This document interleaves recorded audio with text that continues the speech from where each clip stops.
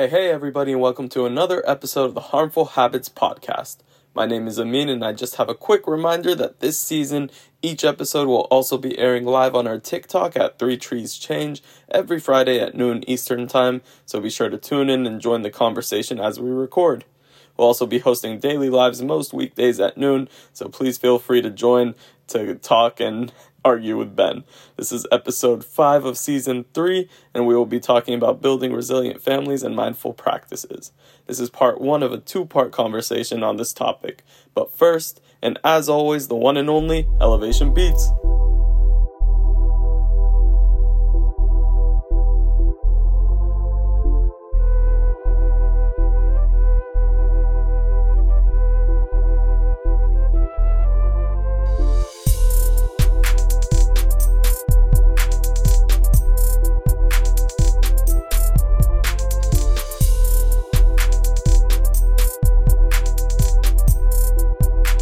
So you sure you're ready? I think so. Amin, are you ready? Yes. All right, let's get started. So, Amin, anything you would like to share from your time at Trump University? Where to start? You want to start with zebras? Let me guess, they were painted. You are very knowledgeable. I know you so well. Yeah, they're just black horses that they paint white stripes on, not white horses that they paint black stripes on. Did you know that part? Isn't there a whole class at Trump University about whether they're black horses with white stripes or white horses with black stripes? There's a lot of classes about black and white things. I'm sure.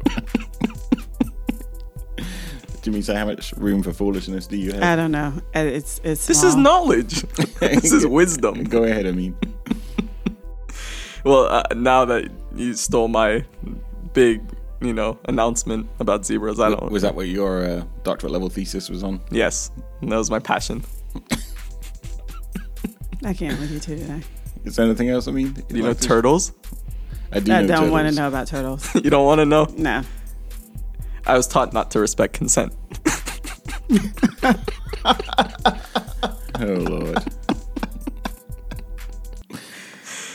Okay. Oh, gosh. Fine, I guess I won't share about turtles. No. Go ahead and tell us about turtles. So, what are you doing for Valentine's Day? Wait. I want to hear about turtles. No, we don't. No one wants to hear this shit. I don't have plans for Is Valentine's it that Day. they stole their home? Yeah, they're illegally immigrating into their shells. This is why we don't have any listeners on the show. Jesus. Because liberals are scared of the truth.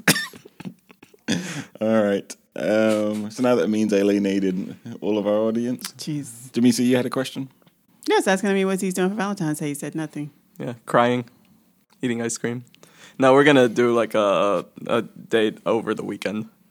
Oh, sweet. Yeah, Valentine's Day is on Tuesday, which is very inconsiderate of the calendar gods. Are you giving your fiance another picture of you in your caveman outfit this Valentine's, or is she tired It's of a it by secret. now? What are we doing? 5 years in a row. Yeah, there you go. Yeah, what are you guys doing? Nothing. Nothing. Wow.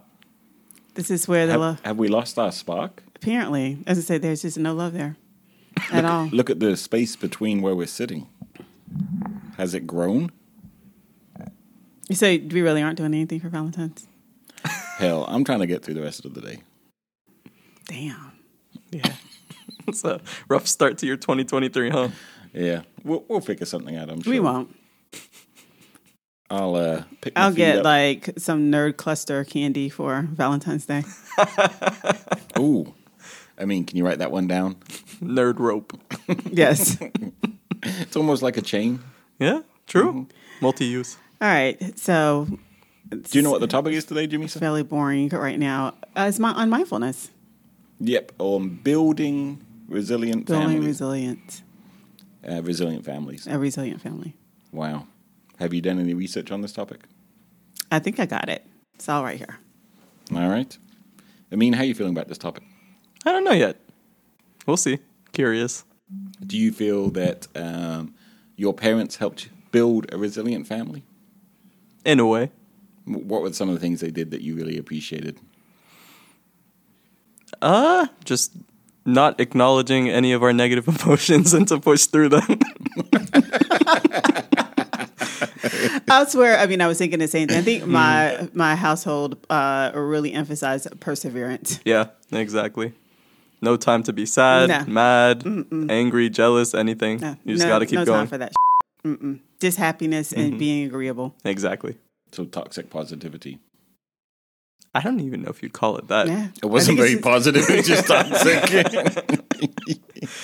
I think it's I don't know what we consider I think. I mean, I think parts of perseverance could be a resiliency factor. Like which parts? I think just being able to like there are going to be some adversities that we all face, and at some point we still have to kind of just move through it. Now, the approach in which Can we turn that into t-shirts? What part? There's going to be some adversities, and you're just going to have to move through it. That's a wordy T-shirt. it is. Okay. I feel like I'm about to curse you out. Luckily, a lot of resilience was built in my home, so I should be good. What about your household? Yeah, let's hold off on that.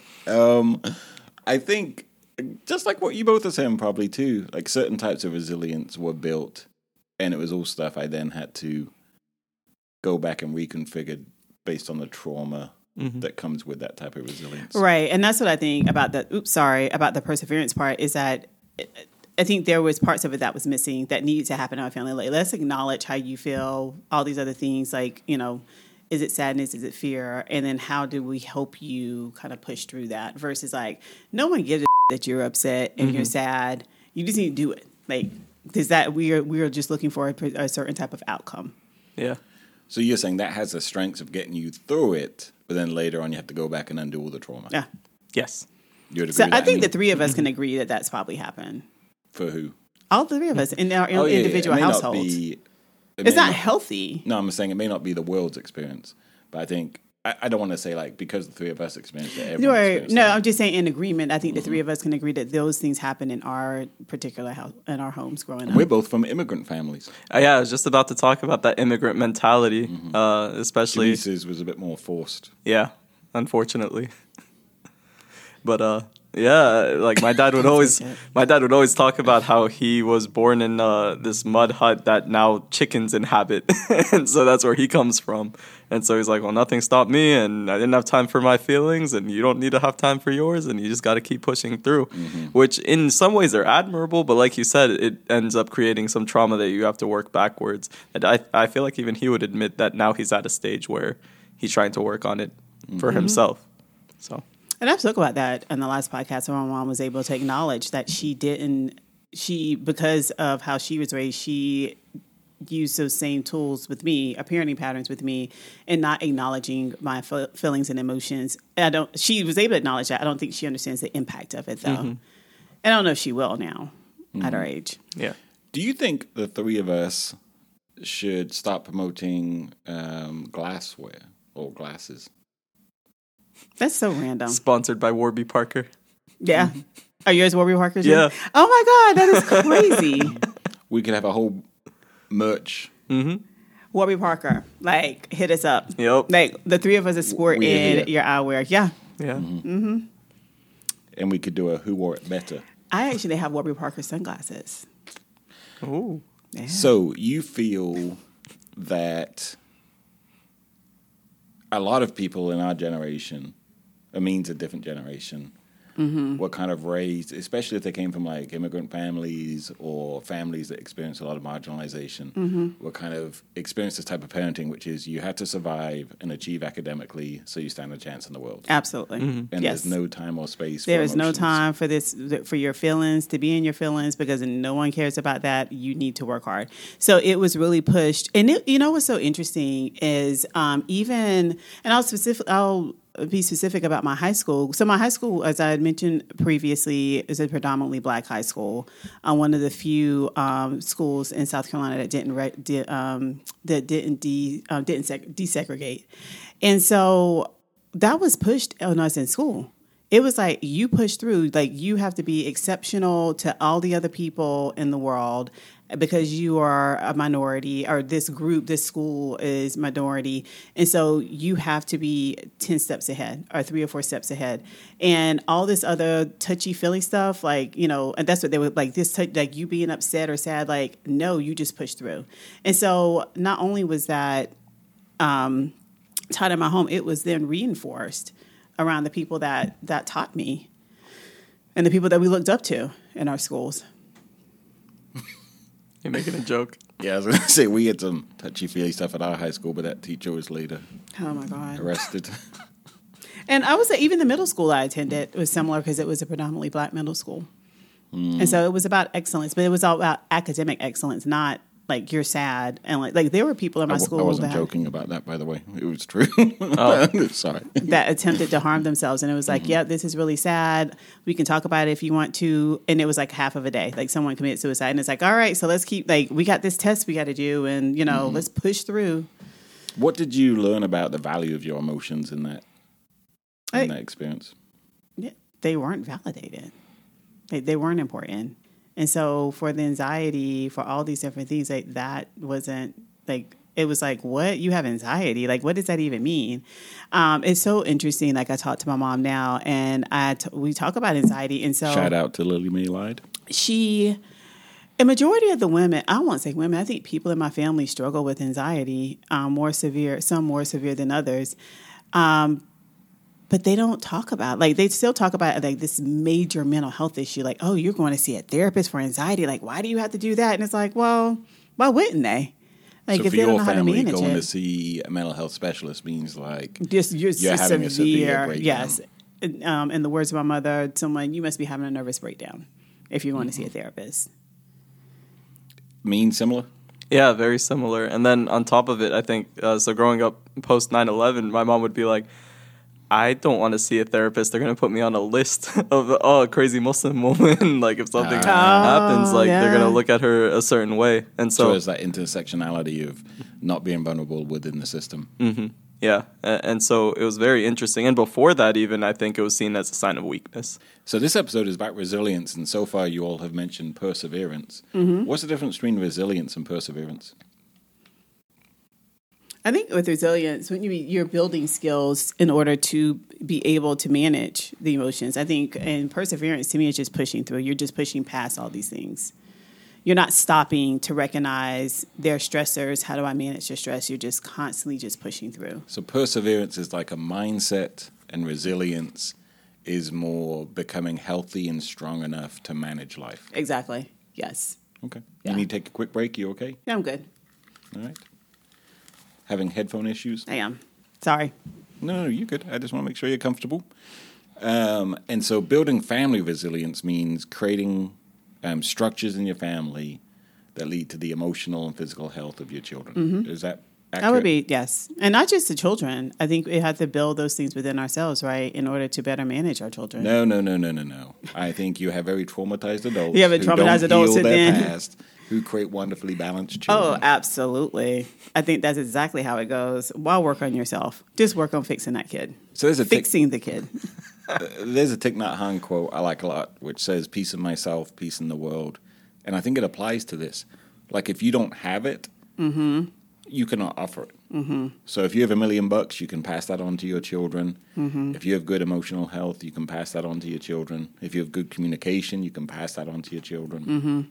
I was speaking with someone in a session some weeks ago, and they were talking about they are struggling as a parent, as a single parent with depression, and it is becoming a bit debilitating. But then they were also telling me about their children who are really struggling in school, but wanted to talk about that. And I was like, no.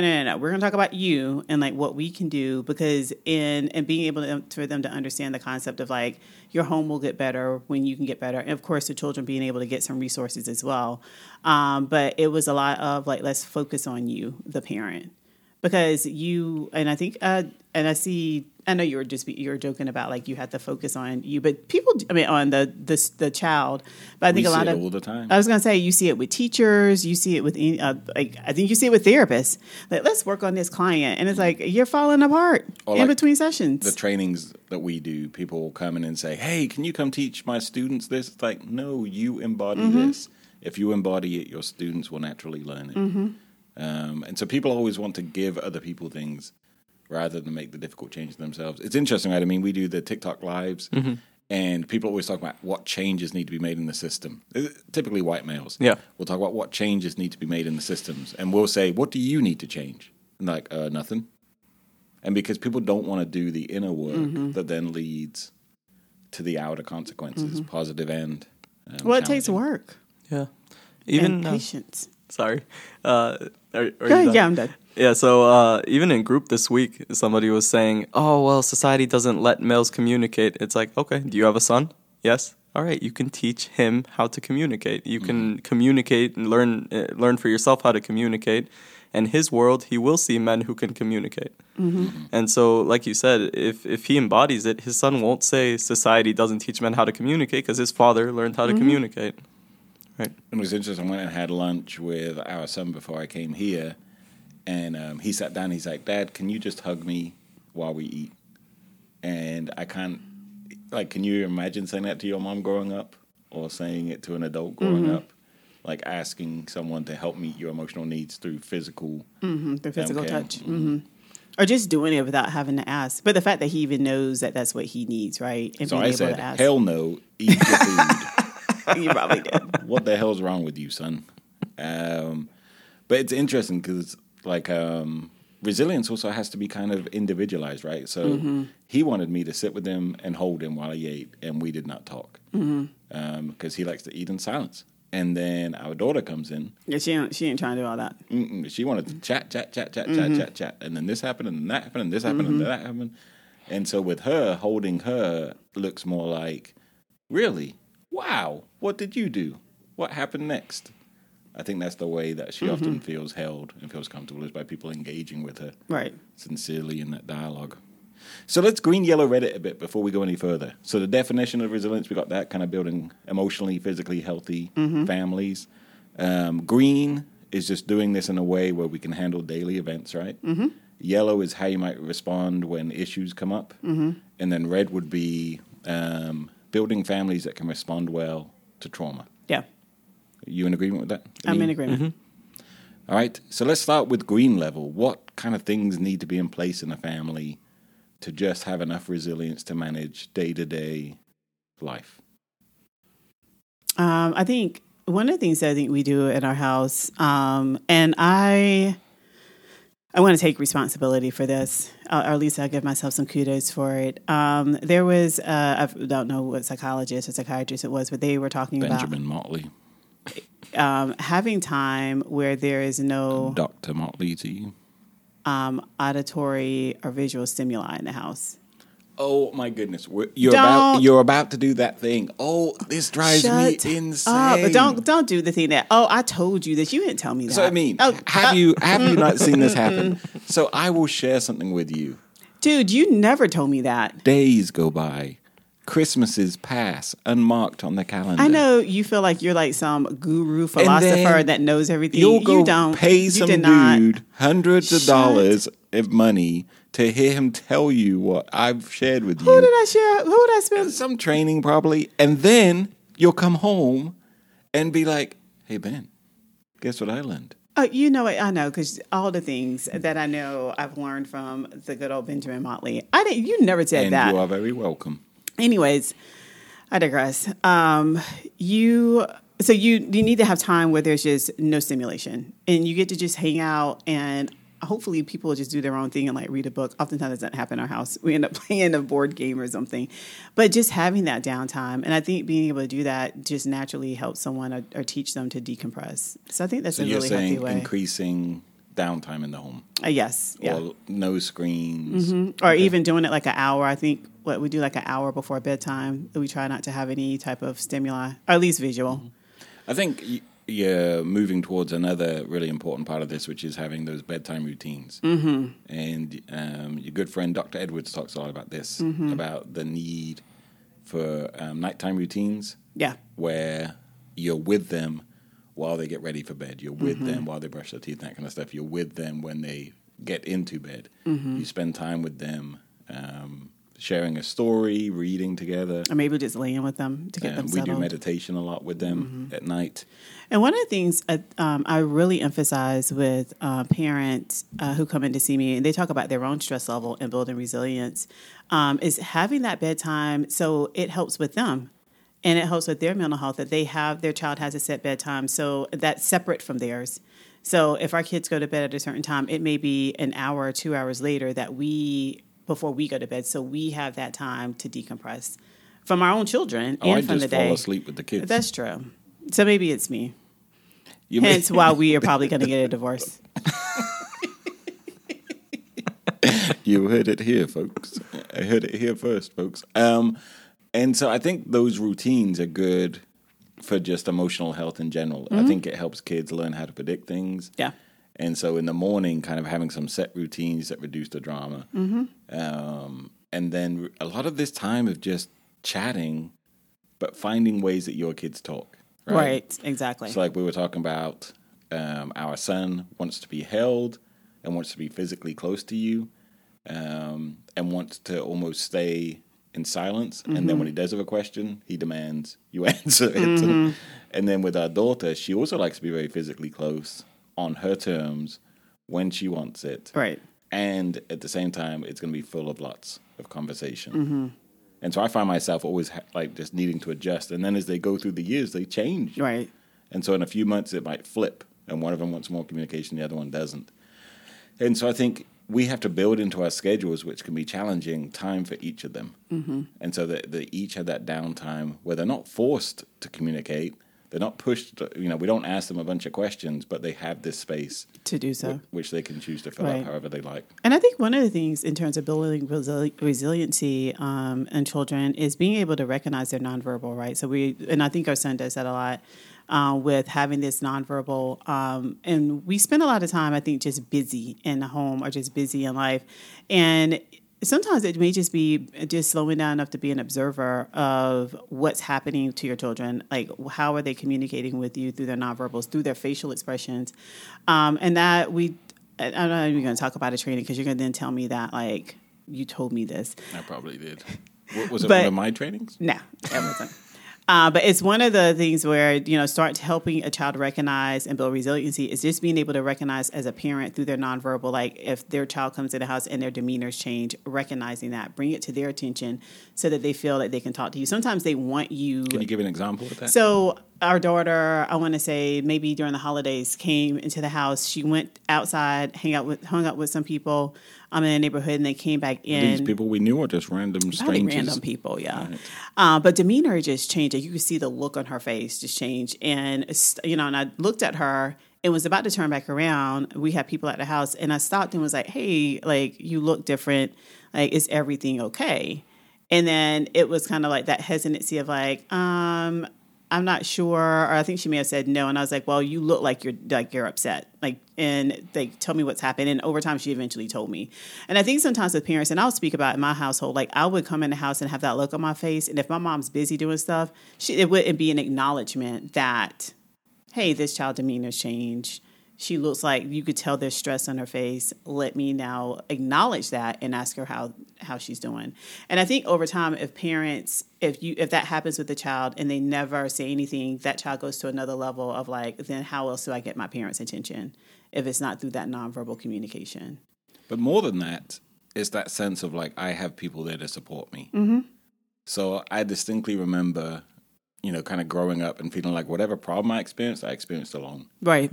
And there wasn't other people I could share those issues with. I don't know if that was true for the two of you. But I think it's that feeling of like providing your kids, and we'll talk about what the adults need to do too, because we focus a lot on the kids, but providing the kids the sense of I'm here for you.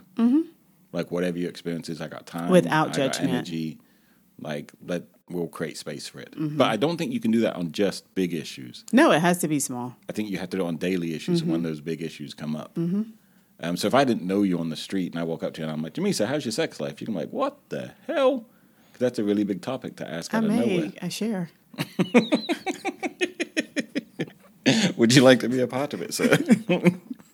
Not that far, but yeah. However, if we're close and if we talk about these things on a regular basis, then when issues come up in those areas, it's very easy to have those conversations because you're just used to talking about things together. Right. And so let's kind of shift a little bit. So in the green area, kind of the day-to-day stuff, what do parents need to be doing to add to this family resilience? For themselves personally?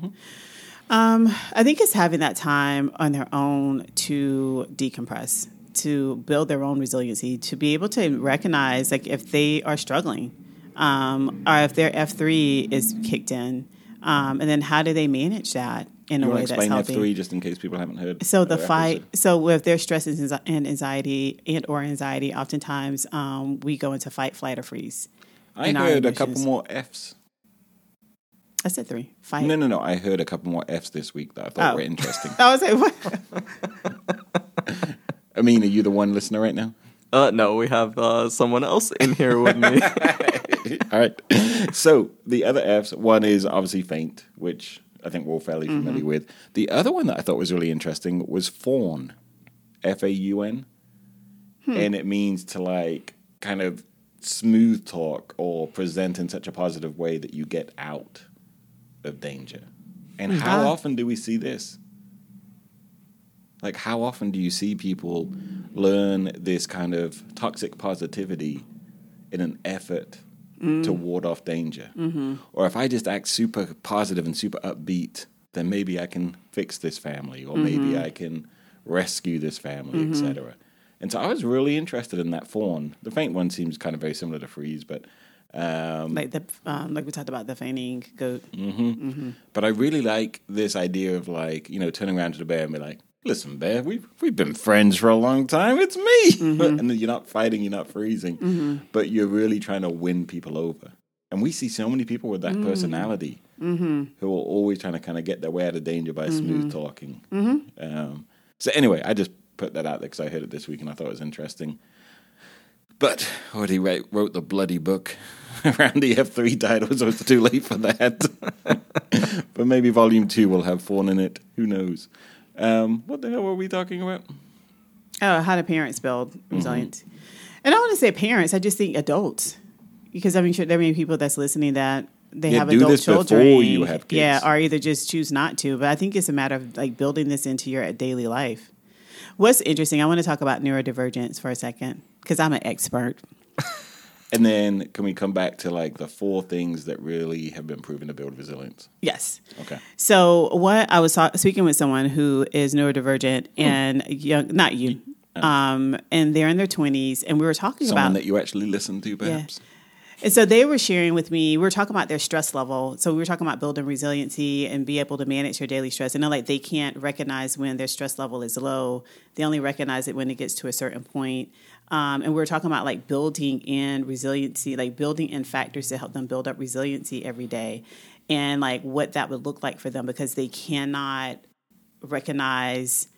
And we were even trying to do it when I spoke with them, like, okay, did you have a big day today? Yes. Did you have a lot going on? Yes. Tell me about your stress. And they're like, I can't do it because I'm not in the moment of that stress. So they couldn't go back and recognize it. And you may be able to relate to that. And I'd say, okay. You and I have talked about that before even. Yeah. So they're like, in the moment, I can recognize that, but I can't recognize it now. And so I was like, okay, then let's talk about. Wait. I'm trying to. No. Do you not remember when I told you that? And you're like, what the hell's wrong with you? Of course you can go back. You didn't? Oh, I didn't. You were in my office. I distinctly remember having. We were at home and we were talking about just different types of trauma. And you were saying, can you conjure up how that feels now? And I'm like, no, because I'm not in any. And you're like, Ben, you just have to think about it. And then the feelings come. Like, they don't come back unless I'm experiencing it. The feelings are not there. And so it sounds like you're a lot more compassionate with this client. So back to what I was saying about the client. So we talked about ways that they can do this, which is listening to music, listening to like something that they enjoy on their phone, to be able, because they can't identify it, but they know it's probably there, but to be able to decompress to help them build resiliency. Mm-hmm. So okay, that was my spell about like neurodivergent communities, because sometimes I think I can say my experience in the neurodivergent community is that we often don't feel things until they're at an alarming rate. Mm-hmm. So it's like the guy who's doing shots on the bar stool and doesn't know he's drunk until he tries to. Exactly. So then, do you feel though, when we talk about building resiliency, like you have to do it regardless if you feel that or not. Like you just have to put it as a day-to-day practice. And you know this about me, right? Like, I know, but I want to kind of like... Oh, sorry, to pull it out. Yes. Yeah, so for me, like, and you'll remind me of this, like, okay, Ben, you know... You go take the dog for a walk. Your emotional health is great right now, and you still need to be engaging in these daily behaviors to make sure it stays that way. Mm-hmm. And I think for me, like using anxiety or stress as an example, I won't feel it at all, which can be seen as like a quote unquote superpower, because it seems like, because it looks to other people who don't know you well, like you don't experience stress. Mm-hmm. But then when you do experience it, it's overwhelming. Exactly. It's really difficult to manage. So for the people who know you, they see the ups and downs. Mm-hmm. For the people who don't know you, they'll be like, "Oh, you're so calm. Mm-hmm. How do you manage it?" And it's not that you're super laid back. Yeah. And so the same thing happens in neurodivergence with pain. Mm-hmm. Is that a lot of people who are on the autism spectrum, we may not experience pain until it gets to a much higher amount, and by that point, it may be more difficult to manage. Mm-hmm. Yeah, so that was our conversation about that. So yeah, and I want to bring that up because as we're talking, I think we are talking when we make these references about like you need to build these things when you feel stressed, like that's for neurotypicals, but I think for someone who is in the neurodivergent community, that may not necessarily always be the case. So let's talk about what we know increases resilience in adults. Mm-hmm. 1, non-judgmental communication. Mm-hmm. We'll go through them quickly and then we'll come back. Okay. 2, exercise. 3, healthy eating. Mm-hmm. And 4, mindfulness. What about sleep? And 5, good sleep. Okay. Sleep hygiene, I think the sleep professionals hygiene, call it. yes, that's what we call it. Why do we call everything such like fancy I don't names? know. Just proper sleep. Like getting sleep. I actually just read about sleep hygiene recently because I keep having really vivid dreams that just feel like real life. Like they're not crazy dreams. Do they it's involve just caveman outfits? No, they're really boring. Like I'll just be like sitting around, and then I'll wake up and be like, how am I here? And so yeah, I saw sleep hygiene for the first time like yesterday. So what have you learned about what you're experiencing?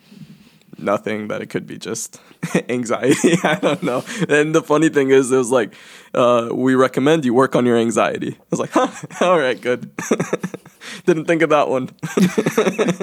So we're not going to go into sleep hygiene today. Right. We're not going to go into good nutrition or exercise. I think there's enough places that talk about that. Non-judgmental relationships and mindfulness, to me, are the same thing. However, I feel like mindfulness is creating a non-judgmental relationship with yourself. Right. So let's talk about non-judgmental relationships first, and then maybe we can move into mindfulness. Okay. Right. So non-judgmental relationships are relationships where you can be who you are without shame being used. Mm-hmm. Would you agree? Absolutely. Do you have any of those relationships? I think so. With whom? I don't know. I can't think of anyone in my household. Amin's pretty non-judgmental with you. Seeming. Mm-hmm. In your head, you're doing lots of shaming. I'm very judgmental. So I think everyone can kind of connect to that, right? Yeah. We all strive to have relationships with people who don't shame us. This is like the stereotypical challenges that adult kids have with their parents. Mm-hmm. It's like no matter what they say, they get shamed. Right.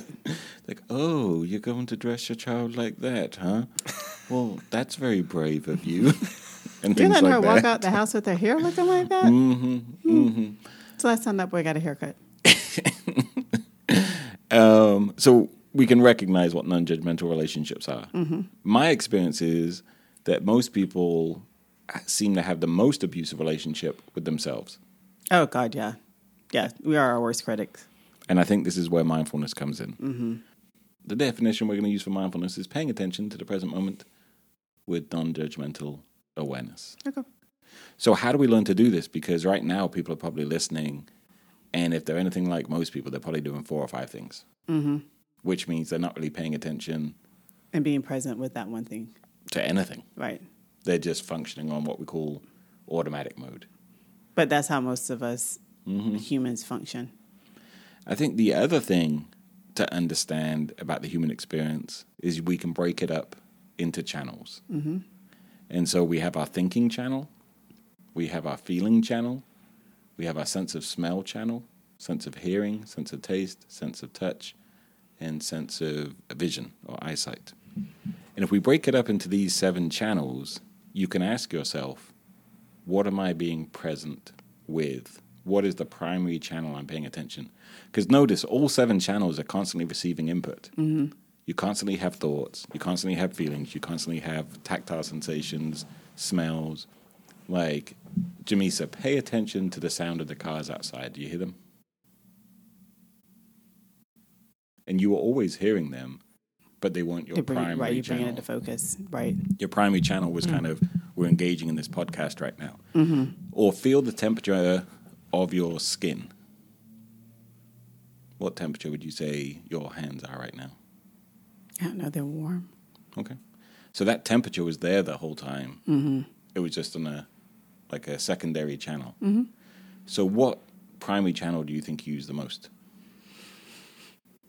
I don't know, touch. Not thinking? I don't know. So do you spend most of your time... No, I would say thinking. I'm constantly planning all the time. And so most humans... To a fault. Are like 99.9999% of their attention is in this thinking, problem-solving channel. And it's interesting that you say that because as practicing mindfulness, I try to make a point to go back to my body and feel my body to determine where I am and what I need to do. So I know it may sound silly, but like, is my butt clenching as I sit in the chair? And if it is... And is it? Not right now. But like, even if I'm sitting in a chair in therapy and I'll recognize like, man, my butt is really clenched, like my hips and my pelvic area is tight, like I need to relax so that I can, and the moment I do that, everything else seems to just settle down. So as we talk about, like, I am always thinking, I'm always in planning mode and being able to even recognize that, like, hey, I'm planning, I'm sitting with Ben and we're enjoying a good dinner. We may be out somewhere and I'm like, so what do you think we should do with the kids tomorrow? But being able to recognize I'm doing that, you'll bring it to my attention, though I find it annoying at times. But because you'll tend to do that right as you start to settle down, right? As you start to relax, you then go into planning mode. It's as though your brain's being resistant to being in the present moment. Right. And I think most people function that way. I mean, you've talked about that a lot too, right? Yep. You have a great deal of difficulty just coming into the present moment. And as soon as you start to slow down, you move into problem solving. Yes. And I stress about all the things that I'm now ignoring. Okay. Now, as the two of you start to listen to sounds outside, just do that for a few seconds. Luckily, there's lots of traffic. As you start to feel the texture of clothes against your skin, or the contact between your feet and the floor, what do you find happens to your thinking channel? slows down. Yeah. So when we pay attention to our thinking channel, it tends to speed up. When we pay attention to other channels, the thinking tends to be less invasive. Do you think people tend to identify with their thoughts? And this is going to sound crazy for a little bit, but we'll go down this path for a little bit. Identify with their thoughts. You want Like they think their that? thoughts are who they are. Oh, absolutely. Yes. Yep. I see that often in therapy. And I spend a lot of time talking about like that, maybe a bit of dissonance there. So we see thoughts as us, but we don't see the same with these other channels. We don't say, I am this smell. I am this taste. I am this sound. Separate from us. So is it possible to experience thoughts in the same way we experience these other sensory experiences? We should be able to. And to me, this is how you build non-judgmental relationship with yourself. Because if you're not careful, these thoughts start to sound like you attacking you Right. about who you are. Right. Versus, here are thoughts that emerge. And thoughts are just a combination of all your life experience up to that point with however your brain functions. And I try to give the example sometimes. I think it means having a deep introspective moment. Yeah, for sure. Because I am one of those people that probably identifies overly with their own thoughts. It's like, that's what makes me who I am, how I see the world. So back when you were in med school, did you feel a sense of importance because of the position you were in? Strangely, no. I found the importance in comparing myself to everyone. It's like, oh, these guys are the smart ones? Huh.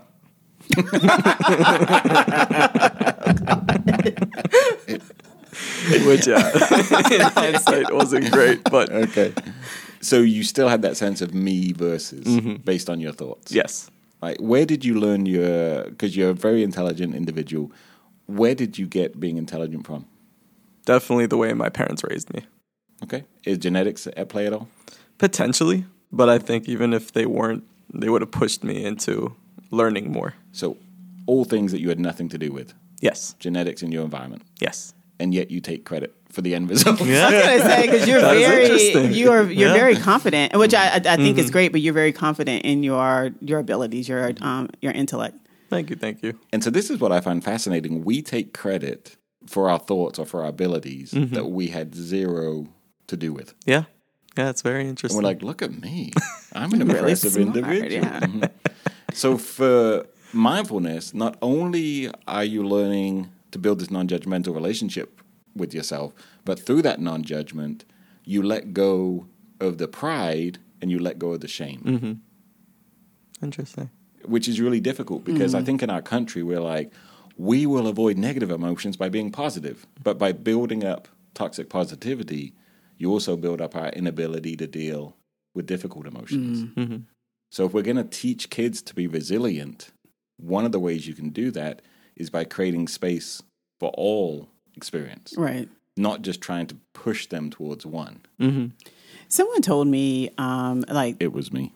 their parent as a child, maybe, and even now as an adult, will always be like, "Why are you looking so sad? You need to smile. You need to smile." And so they feel like that toxic positivity, like they always have to have that on at all times. They have to look externally that way, but then they also even have to think that way.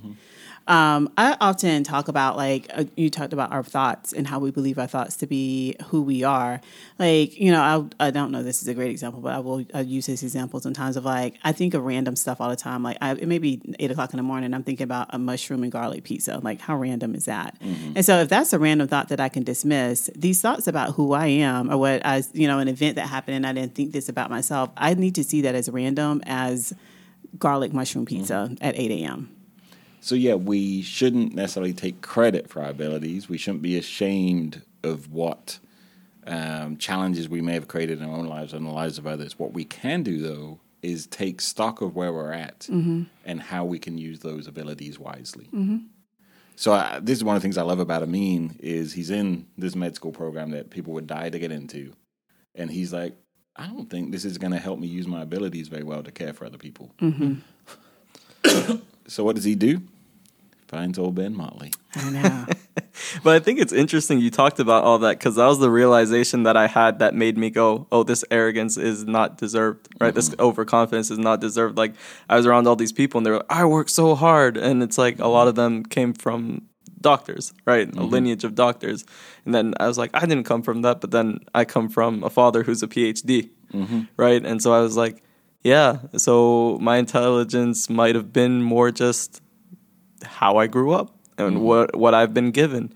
And so maybe I didn't have the greatest experience growing up, but my parents can definitely say they gave me the tools I needed to be academically successful. And so, like you said, I can't really take credit for that. And so I saw a bunch of people taking all this credit and thinking they were better than other people. And I was like, whoa.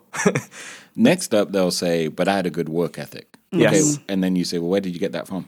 Exactly. It's and so all everything you have, you pick up yes. somewhere. And some of it may not be learned. Like people grow up in the same families. You see this with identical twins. Yeah. And don't necessarily turn out the same way. And so I think it's interesting just to stop taking credit for whoever we are. And once you get away from this identity thing, there's nothing to defend. So if Jamisa says to me, hey, Ben, you're racist, and we see this on TikTok all the time, like we'll say to European Americans, like, hey, I think you're racist. And they're like, that's the worst thing you could tell someone. But if Jamisa were to say to me, I'm racist and I don't have that identity, I can say like, well, hell, I don't want to be, I don't want to be seen as racist, or I don't want to cause pain to other people would be a more effective response. What can I do differently? But if I have that strong sense of identity, then I have to tell Jamisa, no, I'm not. Because I have, I could probably like name the number of black friends, right? That kind of ridiculousness. And I think we see it all the time. I think, and I'm going to be, this I think is a very, like more of a silly kind of example. So like where we take our dogs to get groomed, like they talk about dogs as if they're humans, and they're like, that dog has no home training. And other people would take offense to that. And I'm like, and I'll tell them like, yeah, I know my dog didn't have, and like I'd see it as being funny where people take like, that is a part of who they are. That is their identity, their dog, and this dog has to behave. And it's like, yeah, my dog's crazy as hell. Like, can you please give him a bath? Like someone called me fat on TikTok the other day when we were doing a live, and they had gotten to the point where they realized their pattern of thinking was closely aligned with racist thinking. And so their response to that is, you're fat. And I think a lot of people in our society take offense to that, whereas if you look at it objectively, there's no positive, there's no negative. Or even like yesterday, someone said that Ben was like not being nice. And we are cracking up laughing. Amin is like dying laughing. Was it Jamisa, Ramin? No. And then they're like, they were saying it about you. They didn't know that I was married, that you and I are married. And they're like, now. is that your, and someone was like, is that your husband? I was like, yeah. And I think the person who said it, I was like, yeah, like you may have thought he was me, but like it's not a personal attack to me. And you have to be able to have that separation, right? Where you can have that space where it's not, everything is not an identity. This is my coat. These are your glasses. It's just things, Yeah. And then when things feel less personal, I think it's easier to feel more grounded, more strength. And more importantly, you can give your kids so much more space to express themselves because you're not attached to them showing up one way or another. Right. There's where we take our kids to piano, there's another family who are around the same time. I won't say if it's before or after in case someone happens to be listening. But like every week they show up and their daughter is in like an immaculate outfit with an immaculate bow and everything's always immaculate. And at some point you realize the pressure put from on both this girl. No, the both though. You talk about the girl, but I think even the parent, like this pressure to like be and this identity to be a certain way. And it's fine or if to you look just, a certain way. If you just really enjoy dressing a certain way and you enjoy that and that brings you joy. But then the pressure you must feel to put that on a young girl is an extension of you. And you start seeing these traps. Or the dad who wants his son to be a football player because it's an extension of his identity. So the further out your identity spreads, be it to other people, to parts of the country, to the whole country, the more pain you're going to experience when that identity gets challenged. So we see this on TikTok all the time. We'll be asking questions about America and things that need to change in America, and people will say, if you don't like it, get the hell out. Yep, classic. Yeah, because for them, there's no room. Well, it's just fear, right? And so I agree. Like the moment we're able to slow down, we're able to see things and not take it personally. Yeah. And you're able to say, okay, this is how it is. And you're more accepting versus I just need to push. It's the perseverance. So if I need you're to push like, through this. Ben, you're racist, and I'm able to say, whoa, I need to change some things. Or if you say, hey, America doesn't do this well, I'm like, whoa, we need to change some things. Or if you say, your kids are doing this, and I'm like, whoa, we need to change some things. It's such a healthier place to begin than, no, they're not. Well, Get the hell out. I think to be mindful though is to see that there's always a shift. Things are always moving. The books that we've read, we can talk. I'm sure there's plenty of books that we can throw out in terms of titles. Like Mindfulness for Beginners is one of those books that I think that we've used before in a meditation practice. I was thinking The Rabbit Just Listened. But. Yeah, that too. Or John Kabat-Zinn. It is Mindfulness for Beginners for him, isn't it? That's one of his. And one of the things that he talks about is like when you're able to slow down, you're able to see that things are constantly changing around us. I want to say it may have been Eckhart Tolle, a book that I was reading. He was like, the moment, even if you're sitting in a meditation, in a practice, and you're meditating for a while, even if you move a little bit, things have just shifted. They just seeing change in that way from the smallest thing of me, adjusting my leg. It's almost like all structures are unstable. As all structures are unstable. But people don't like that. That's scary to think about that. But resilience comes from making space for things to be unstable. Mm-hmm. And so rather than being like, this is my family, this is our set definition, this what is this who family we are. looks like. Mm-hmm. It's so, I think, a much better approach to resilience is being curious. I wonder who my children are. I wonder who my wife is today. Mm-hmm. Now, Jamisa, think about the best date you've ever been on with me. Oh, okay. I'm glad you clarified. How much curiosity was there versus we're going to go to Olive Garden, then we're going to come home, watch a stupid movie on Netflix. Mm-hmm. You see what I'm getting at? Mm-hmm.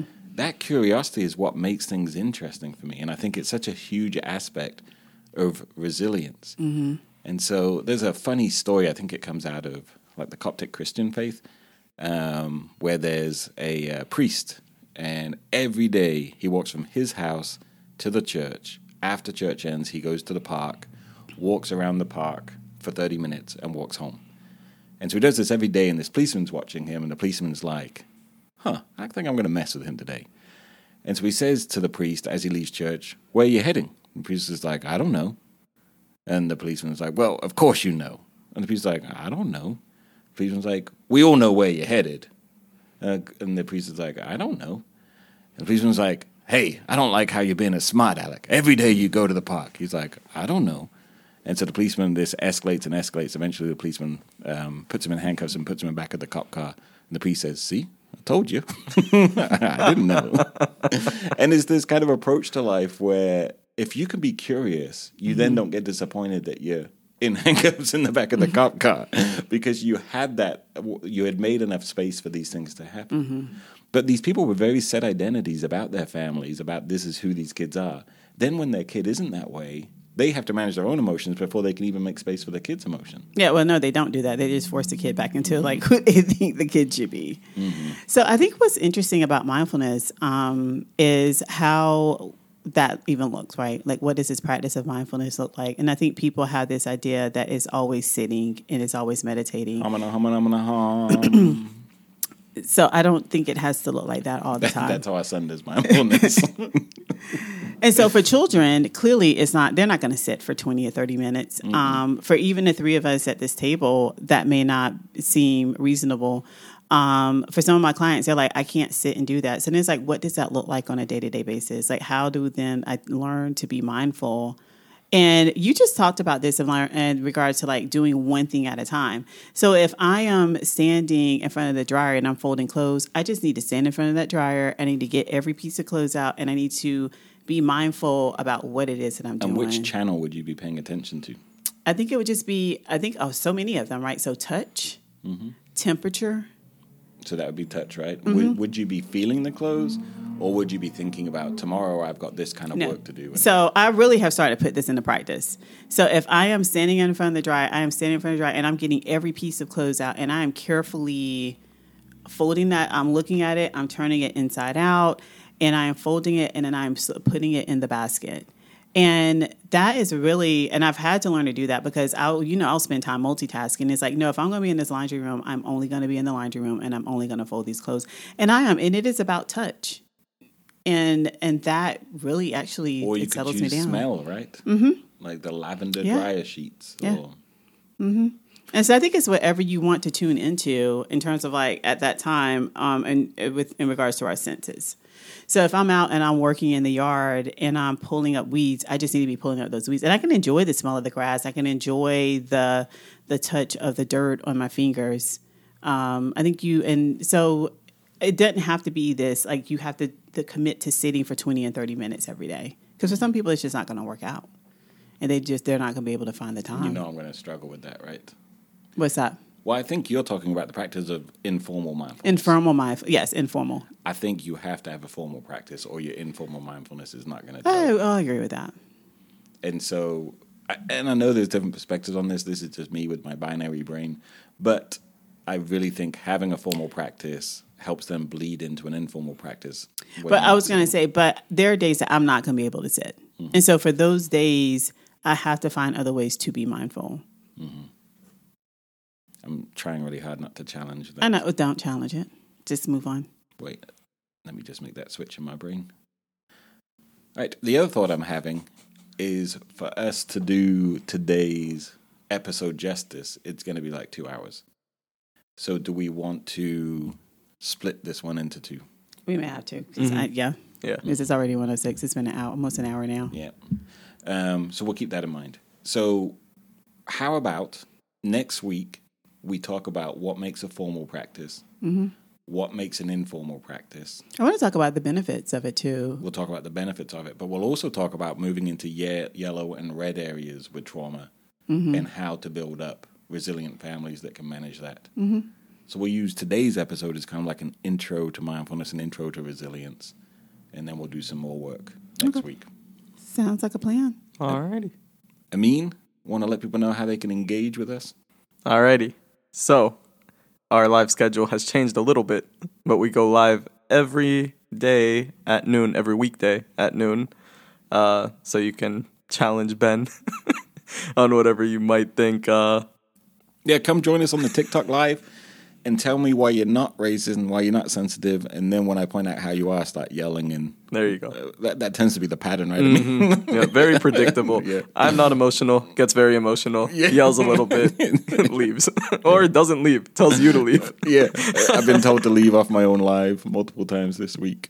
We were doing the 9 o'clock one, but I kept falling asleep at 8:30, so that's no longer working out. There you go. And probably for the sake of your marriage, you probably want to not do that at 9 p.m. And then, what other ways? And then they can also go to our Instagram at 3 Trees Change. They can look up our YouTube, 3 Trees Center for Change. And we got some trainings coming up, too. There's a training with Skavasa at the end of next week on Friday. And then we have a training with Safe Passage coming up. That'll be a full-day one. It's kind of closed to the public, though. So, yeah, if you're interested in kind of bringing this stuff into your workplace, let us know. People are now requesting Jamisa come with me. I think it's to mind me and to police me. But probably. We had a lady call this week. She said, "Can you bring Jamisa? She sounds much more reasonable than you." And she also told me to be nicer to Amin on the podcast. Yeah, we need more people like that. We do. All right. I look forward to hearing what you've learned at Trump University this coming week, Amin. All righty.